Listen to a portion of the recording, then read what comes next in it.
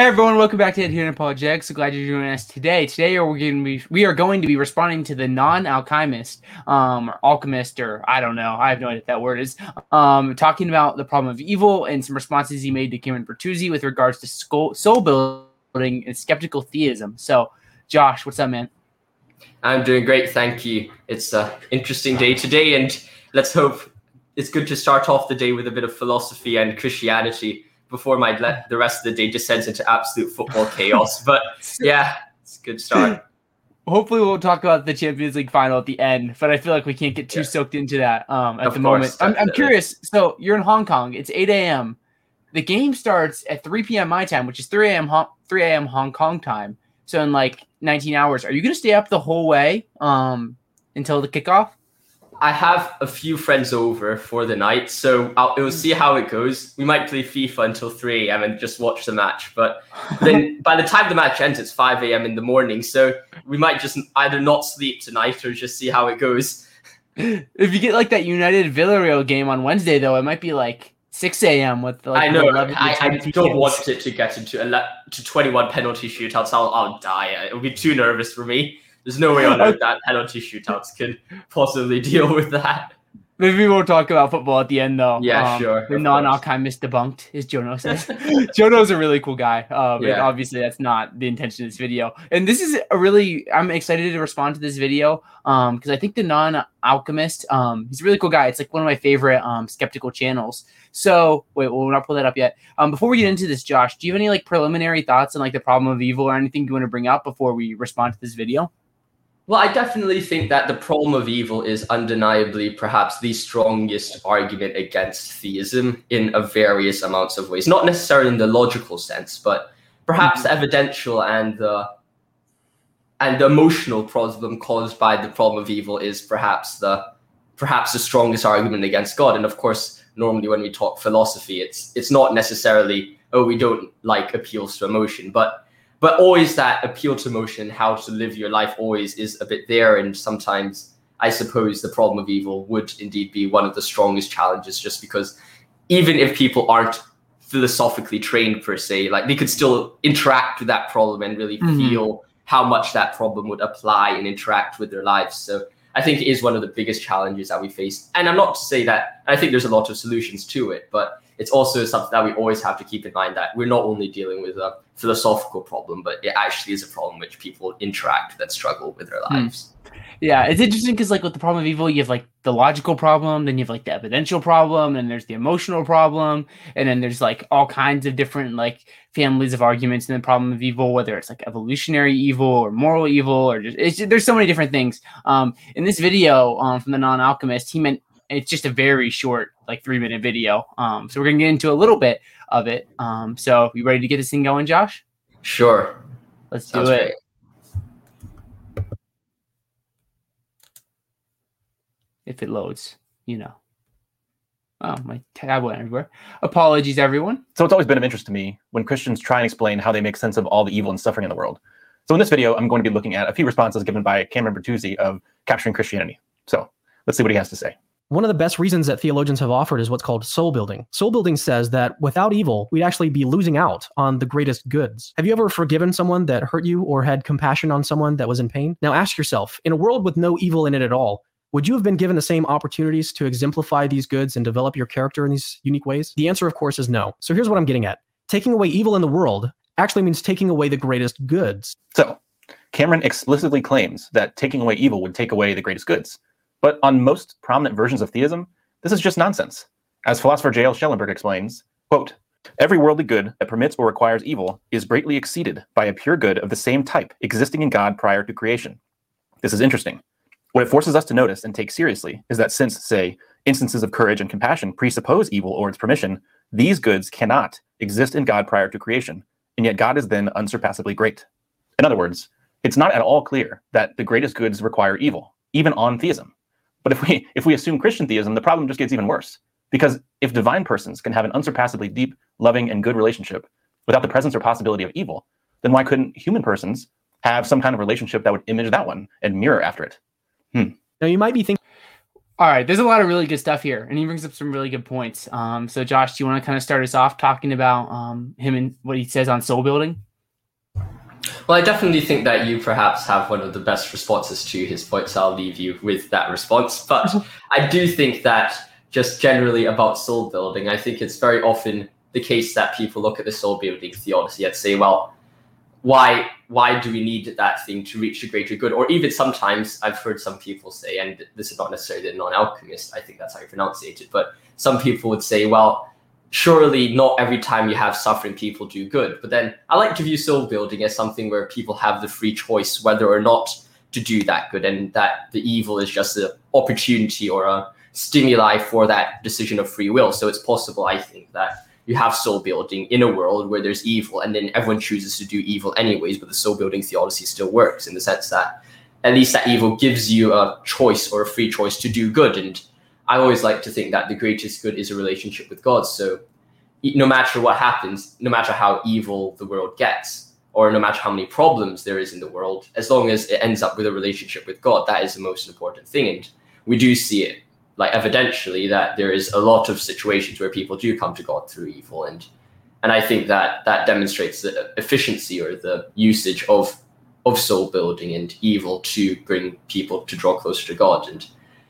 And that's kind of my thoughts about the soul building theology. But then, of course, there is the response that I think you make, and I'll just kind of outline it and then you could build on it, is the idea that, well, God and humans are not necessarily the same. Yeah, I mean, it's interesting here because I've been thinking about this the past few days. And one of the things I think I agree with him is, like, if we're God doesn't need soul building. Like, he's already perfect. So there's no need for soul building for God. But then I think the problem is we aren't God. Like, so there has to be some sort. So there's a symmetry breaker here. He talks about like the divine persons being in this perfect relationship. There's no need for soul building. Well, that's the Trinity. That's not us. Like, you know, like we have like God the Father, Son, and Spirit, and like God's like perfect, omnipotent, omnipresent, like things like that. So since God's like infinite and perfect, he's not going to need any soul building. Yeah. And the problem is we're finite and imperfect. So maybe we would need soul building. So these aren't symmetrical situations here. So I think the question then just becomes like, well, why would we need soul building? Because you could say, okay, well, you know, yeah, Zach, yeah, Josh, you're not members of the Trinity, unless you secretly are, Josh. So it's like, okay, well, why would God create any being at all that needs soul building? Because, you know, like we're finite creatures that aren't like all knowing and all powerful. So I think it might be helpful to learn the hard way. Like take, for example, like I took this class in high school on leadership, and this was not related to like the problem of evil at all. We always would get like into these discussions with our teacher about like, what's the best way to learn? Is it to learn through someone telling you, don't steal, don't do it, like, you know, like lines wrong, things like this? Or is it best to learn through like actually experiencing these evils? And like everyone in my class said that you learn better when you experience these things. So I think that at least would lend some credibility to soul building, where, you know, at least in this hypothetical situation, it's best to learn through actually experiencing these things. When you look at like, say like the perspective of like an infinite afterlife, this life's really just a dream compared to everything else that's coming. So a little bit of evil is now to help build like a soul for the infinite future. It seems like a pretty good trade-off, at least in my mind, because evil is allow us to see like the consequences of our free choices. And since we are finite, we're going to need to draw closer to God's nature. Like God isn't just trying to make us into like pleasure machines where we get maximum pleasure. He's trying to build souls, people that imitate him and are like him. So that's a few thoughts. I don't know if you have anything you want to add to that, Josh. I have more, but I mean, I just spit a lot of information out there.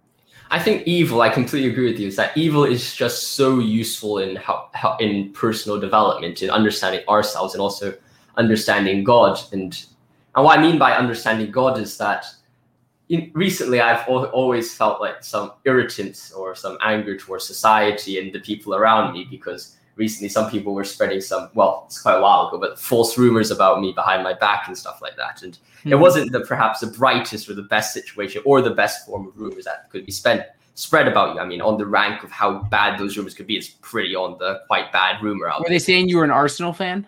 No, I mean, it wasn't that, but I mean, that would have been perhaps even worse than the rumors that spread about me. But, you know, I was really annoyed about that. And I was really annoyed about a lot of things about society. But then I realized that evil, that suffering, that pain actually helped me appreciate how much worse God must feel when we are absolutely destroying and defaming his name all the time, no matter how much he loved us and how much he cares for us by sending his son to die for us. And then half of the world, actually more than half of the world, goes around and just kind of turns away from him and hates him and spreads false witness and kind of spreads rumors, kind of just says bad things about him.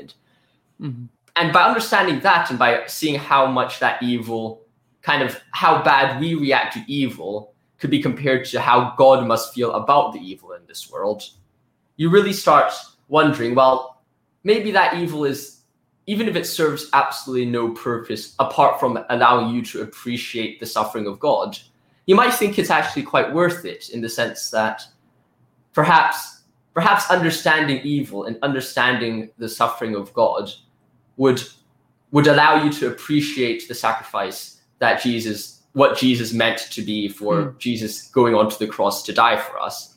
And by understanding that, I think it really helps you strengthen your relationship with God, because it further emphasizes the love of God and the relationship that you have with him and how strong how strong of a role he plays in your life. And of course, it also, apart from that, evil helps you learn, and I completely agree with you. And perhaps I could provide an analogy about the symmetry breakers. Imagine a teacher, your math teacher, gives you an exam, a really difficult exam about math, and you absolutely hate it. I really hate math. I Sounds really familiar. dislike it. And the teacher gives you a math test, and then there's a lot of suffering with it. And then you do the test, and then you improve from it. Well, I mean, of course you could say, well, why do we need to have the test? And it seems like this is the argument that the non-alchemist is making as well. If there exists someone who is perfect and doesn't need the test to know the material, then why do we need the test at all? But then that only applies to the teacher and not the students. And in the same way, I don't think the argument or the response of the non-alchemist responds to the soul building theodicy, kind of building onto your point. Yeah, and I do want to say here, maybe some people argue this, but like I wouldn't say that the soul building theodicy applies to like every instance of evil. Like if you read about like say like the rape of Nanking, I'm sorry, I'm mispronouncing it, but like like what the Japanese soldiers did in China in 1941, I believe, it's terrible, and it's like it's like listening to it is like it's just horrific what happened. And I don't think that happened because God wanted to help build souls of rape victims. Like I think there's other theodicies that we kind of look at for in terms of like looking at something like that. But I do think like with a lot of like ordinary sufferings and challenges, the soul building can be very fruitful. So all that to say, I think the soul building theodicy works for some things, but then it doesn't work for all. And I don't think like the non-alchemist isn't saying that that's all apologists say the soul building for everything. But then someone will be like, well, what about like the rape of Nanking? How is that soul building? And I would say, well, it's probably not. So maybe moral lessons for society to grow, but I don't think it was all like a good thing for the people that actually experienced it. Yeah, if you get what I'm saying there. Yeah, I completely agree with what you are saying. I think all the theodicies kind of are parts of a puzzle which provide a full and complete response to the problem of evil and kind of the challenges raised by it.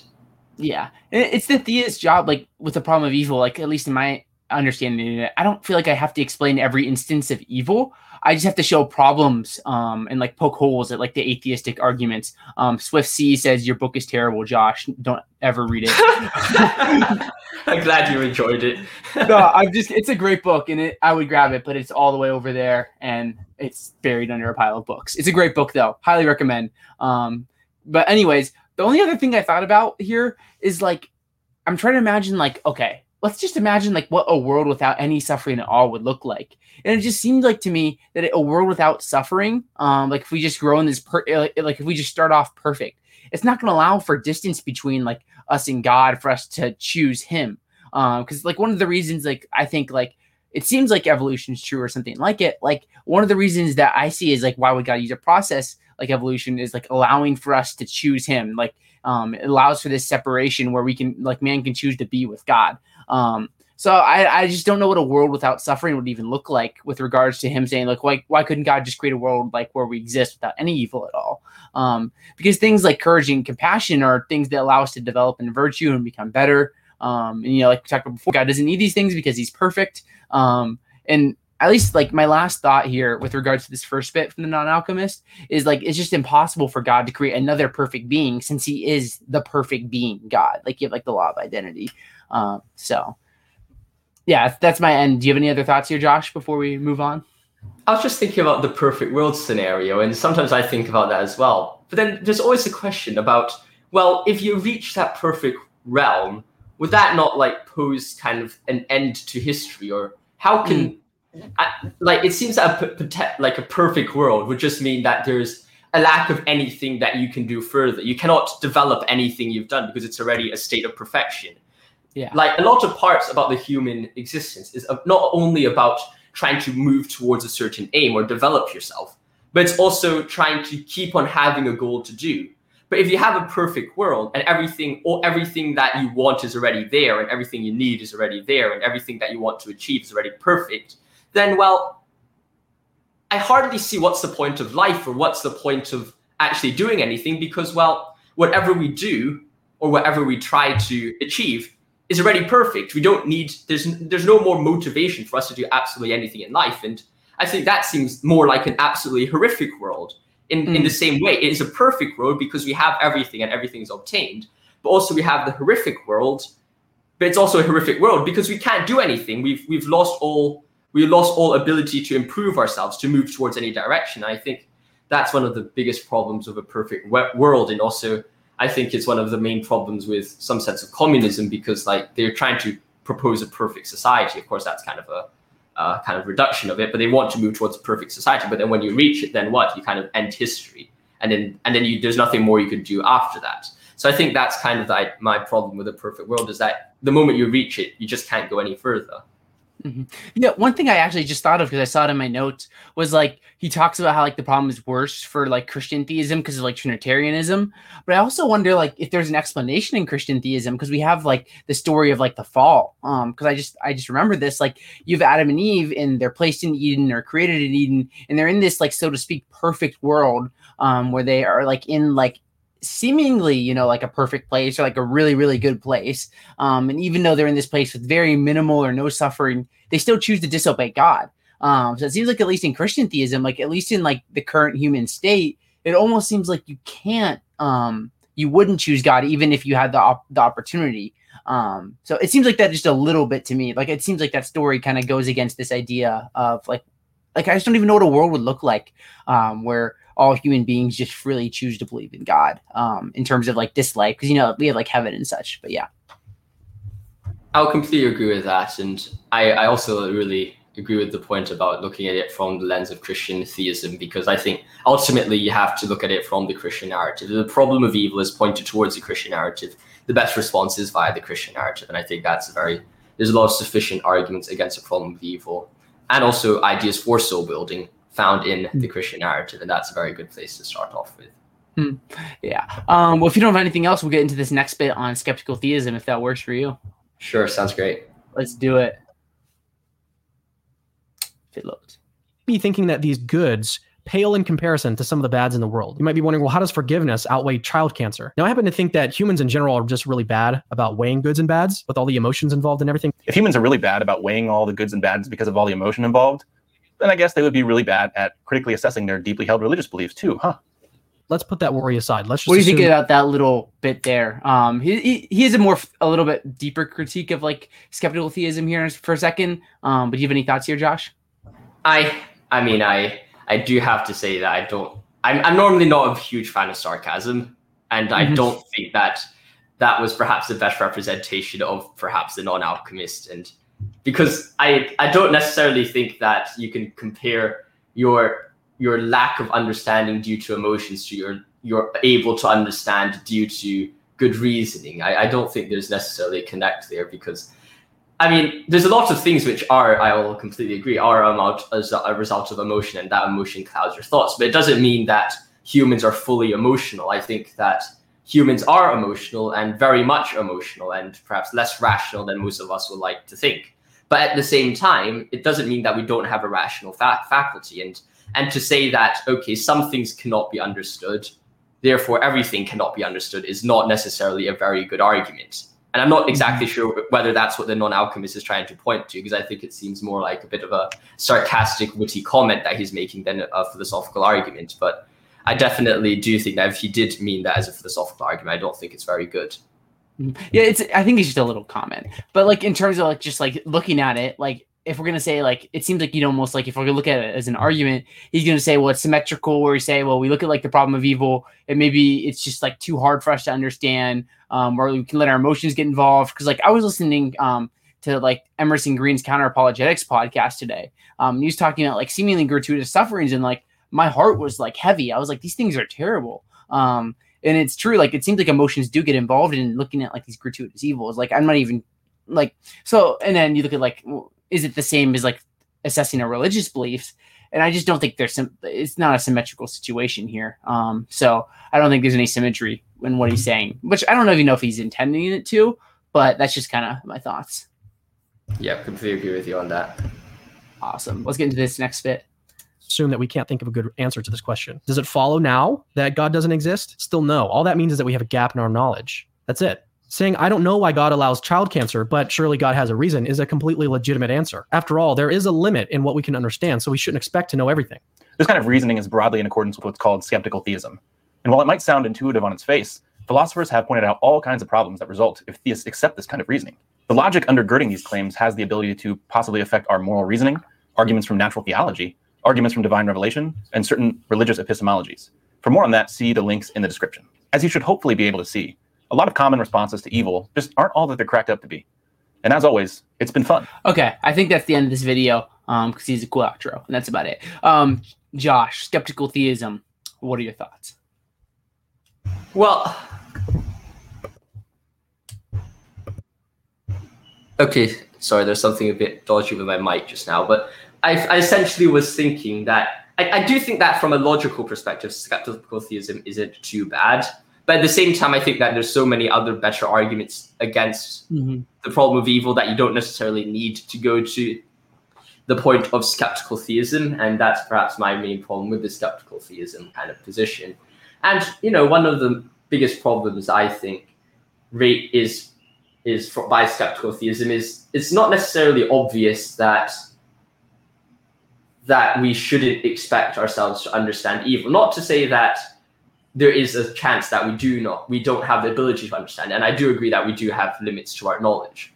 But at the same time, do I think that's a very convincing argument, or is that a very useful argument to say to someone who has a very big problem with the problem of evil? It just might not be the best way to counter both the evidential and perhaps the emotional problem of evil. If someone, it just doesn't seem very satisfactory by just saying, well, why should we expect ourselves to know when some guy's just seen absolutely horrible evil happening in front of him? Like, that's perhaps not the best response to go around doing things.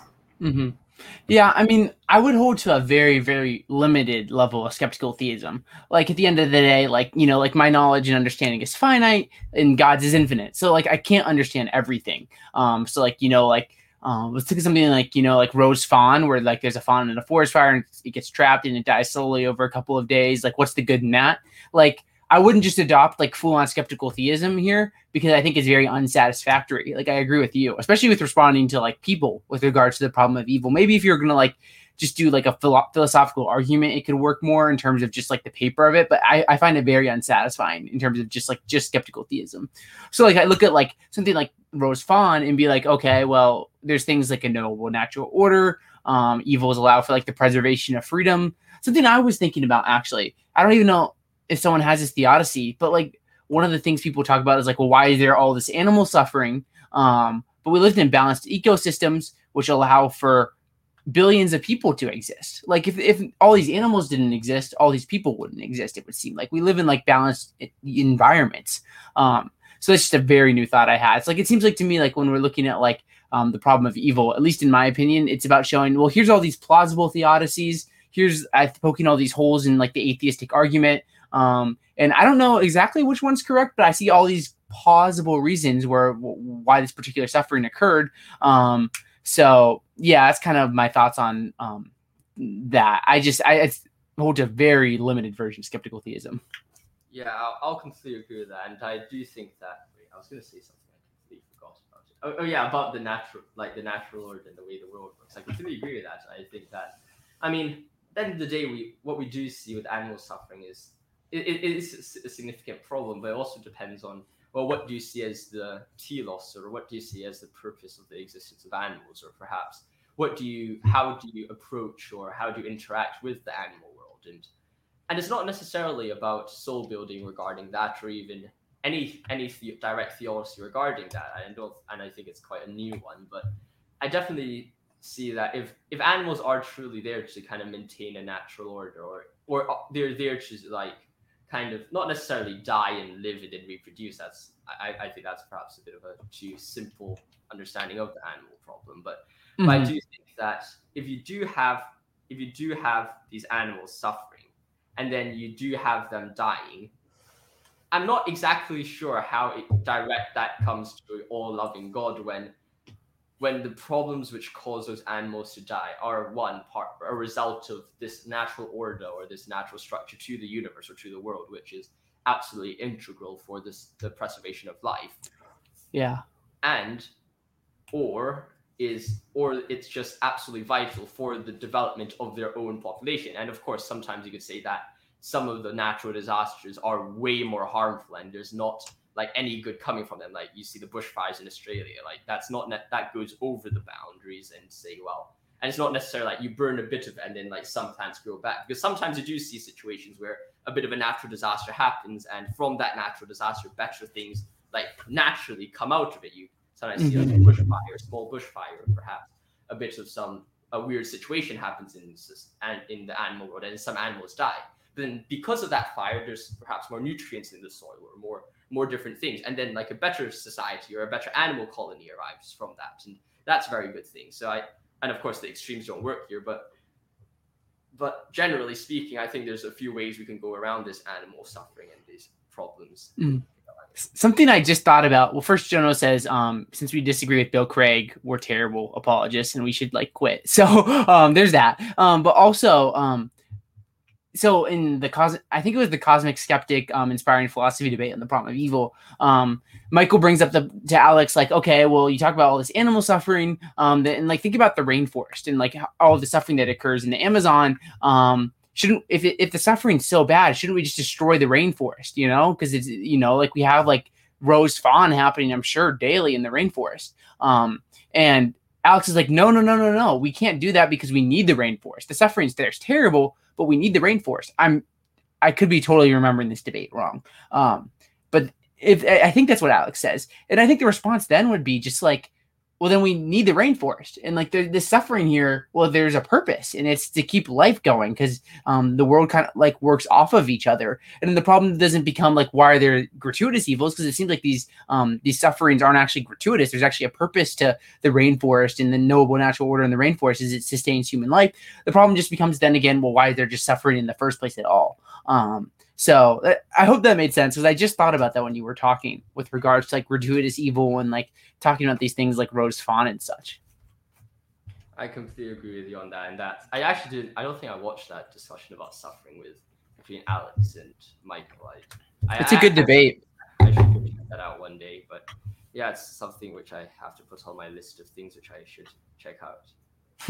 I have on my YouTube watch later like 700 videos. There's just so many things out there on the internet. So yeah.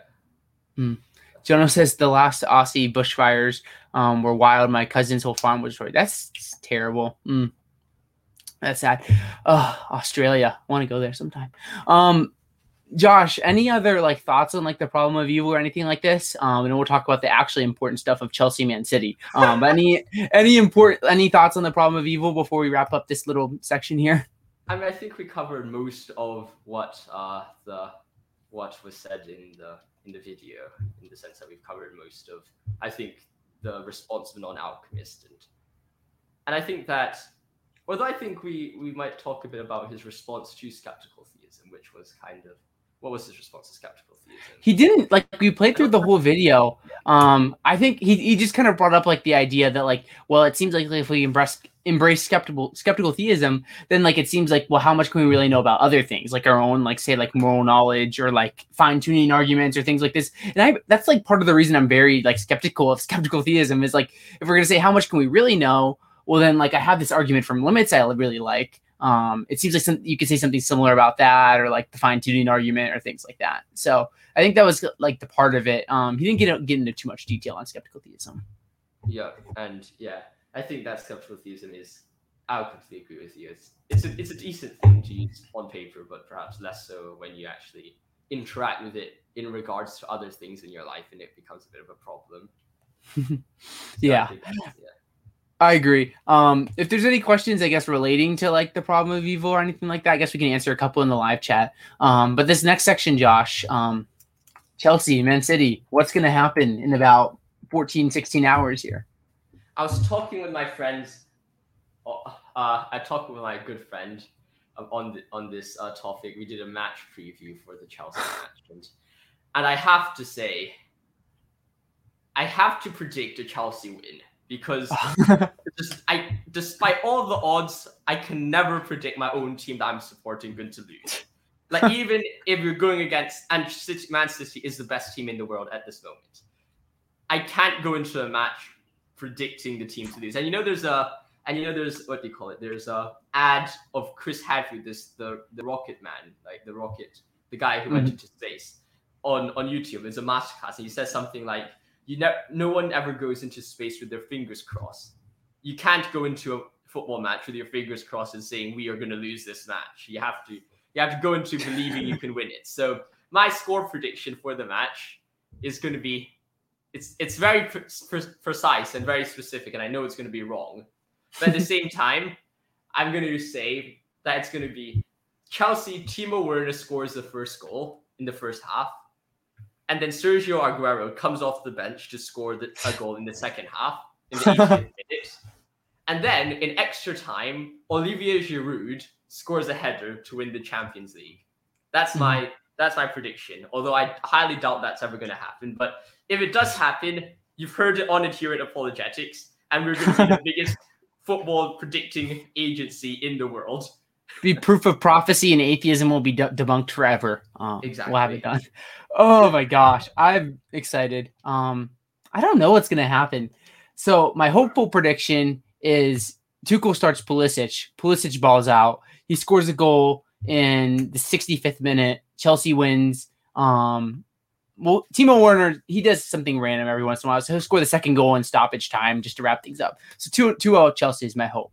But in reality, City's so good. I just don't know. Like, oh my gosh. It's like, okay, Chelsea did good in the FA Cup, they beat Chelsea. Chelsea beat Man City. That was good. But then you look at like, well, they just lost to Leicester. They just lost to Aston Villa. Like, what's going on here? And I don't know. It's going to be interesting. So I'm excited. Yes, I do think the losses to Leicester and Aston Villa were very worrying.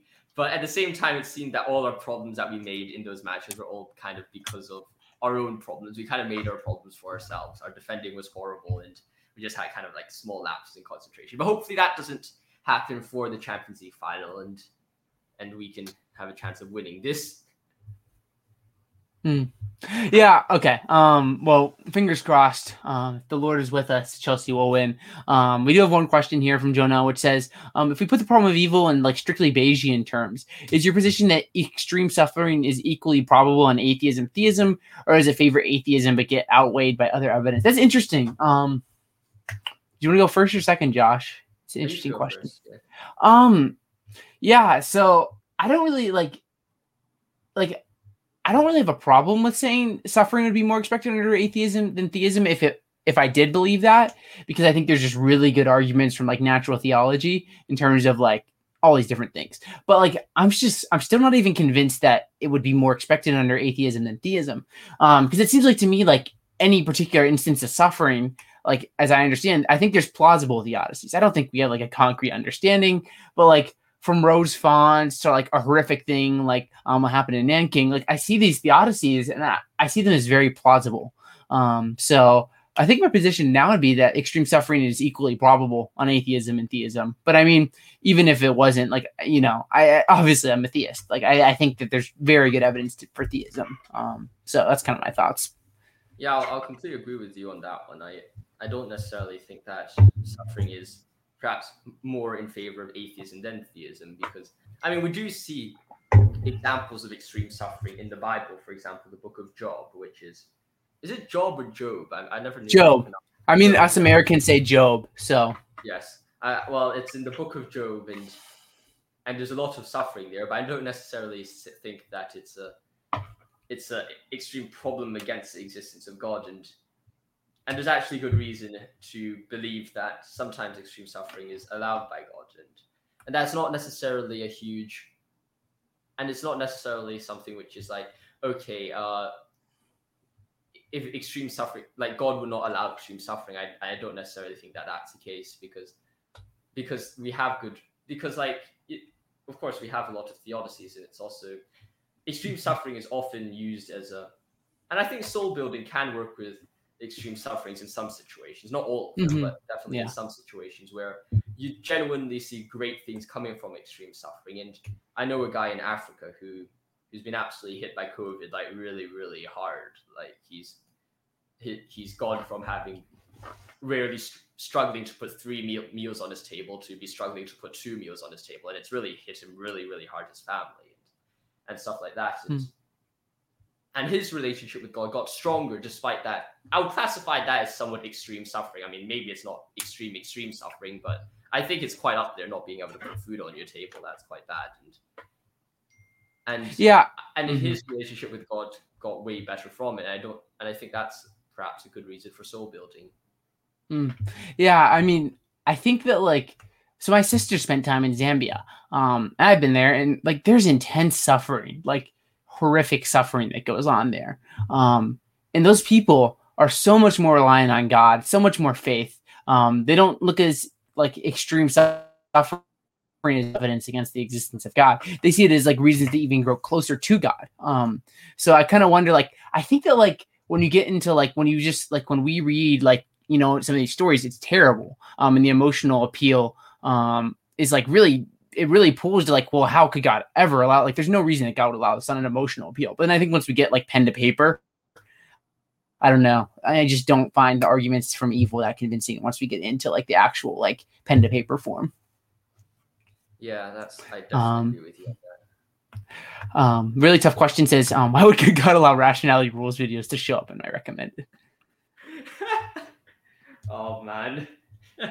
Those sometimes come up on my recommended as well, and I'm sometimes tempted to look at them, but at the same time, I don't look at too many atheist videos on the internet these days. Yeah, I've been finding channels, like a lot of the channels disappoint me, but there's been some, like the Non-Alchemist has a really good channel. Counter Apologetics by Emerson Green's a good channel. You know, all the apologetics Chad say Relay Theology is a good channel. Like, there's good channels coming out, but I mean, Rationality Rules definitely not my go-to. That's about all we have, Josh. So thank you for waking up, and good luck with the rest of your day. I hope you make it. I'm gonna go to bed soon and wake up and watch the Champions League final. But yeah, do you have any kind of like last thoughts you want to say before we wrap things up here? Not really. Always an absolute pleasure to be here. Great to be on the channel to talk about things. Thanks for having me on. Yeah, it was so much fun. And the Non-Alchemist, if you listen to this, my guy, you're pretty cool. Like the video, and I hope you found this edifying, and, you know, just hopefully like furthering the dialogue, exchanging ideas, seeking truth. Thank you everyone who tuned in. Thank you, Jesus, That One Gamer, Jonas with C, everyone else. Have a good one, and God bless.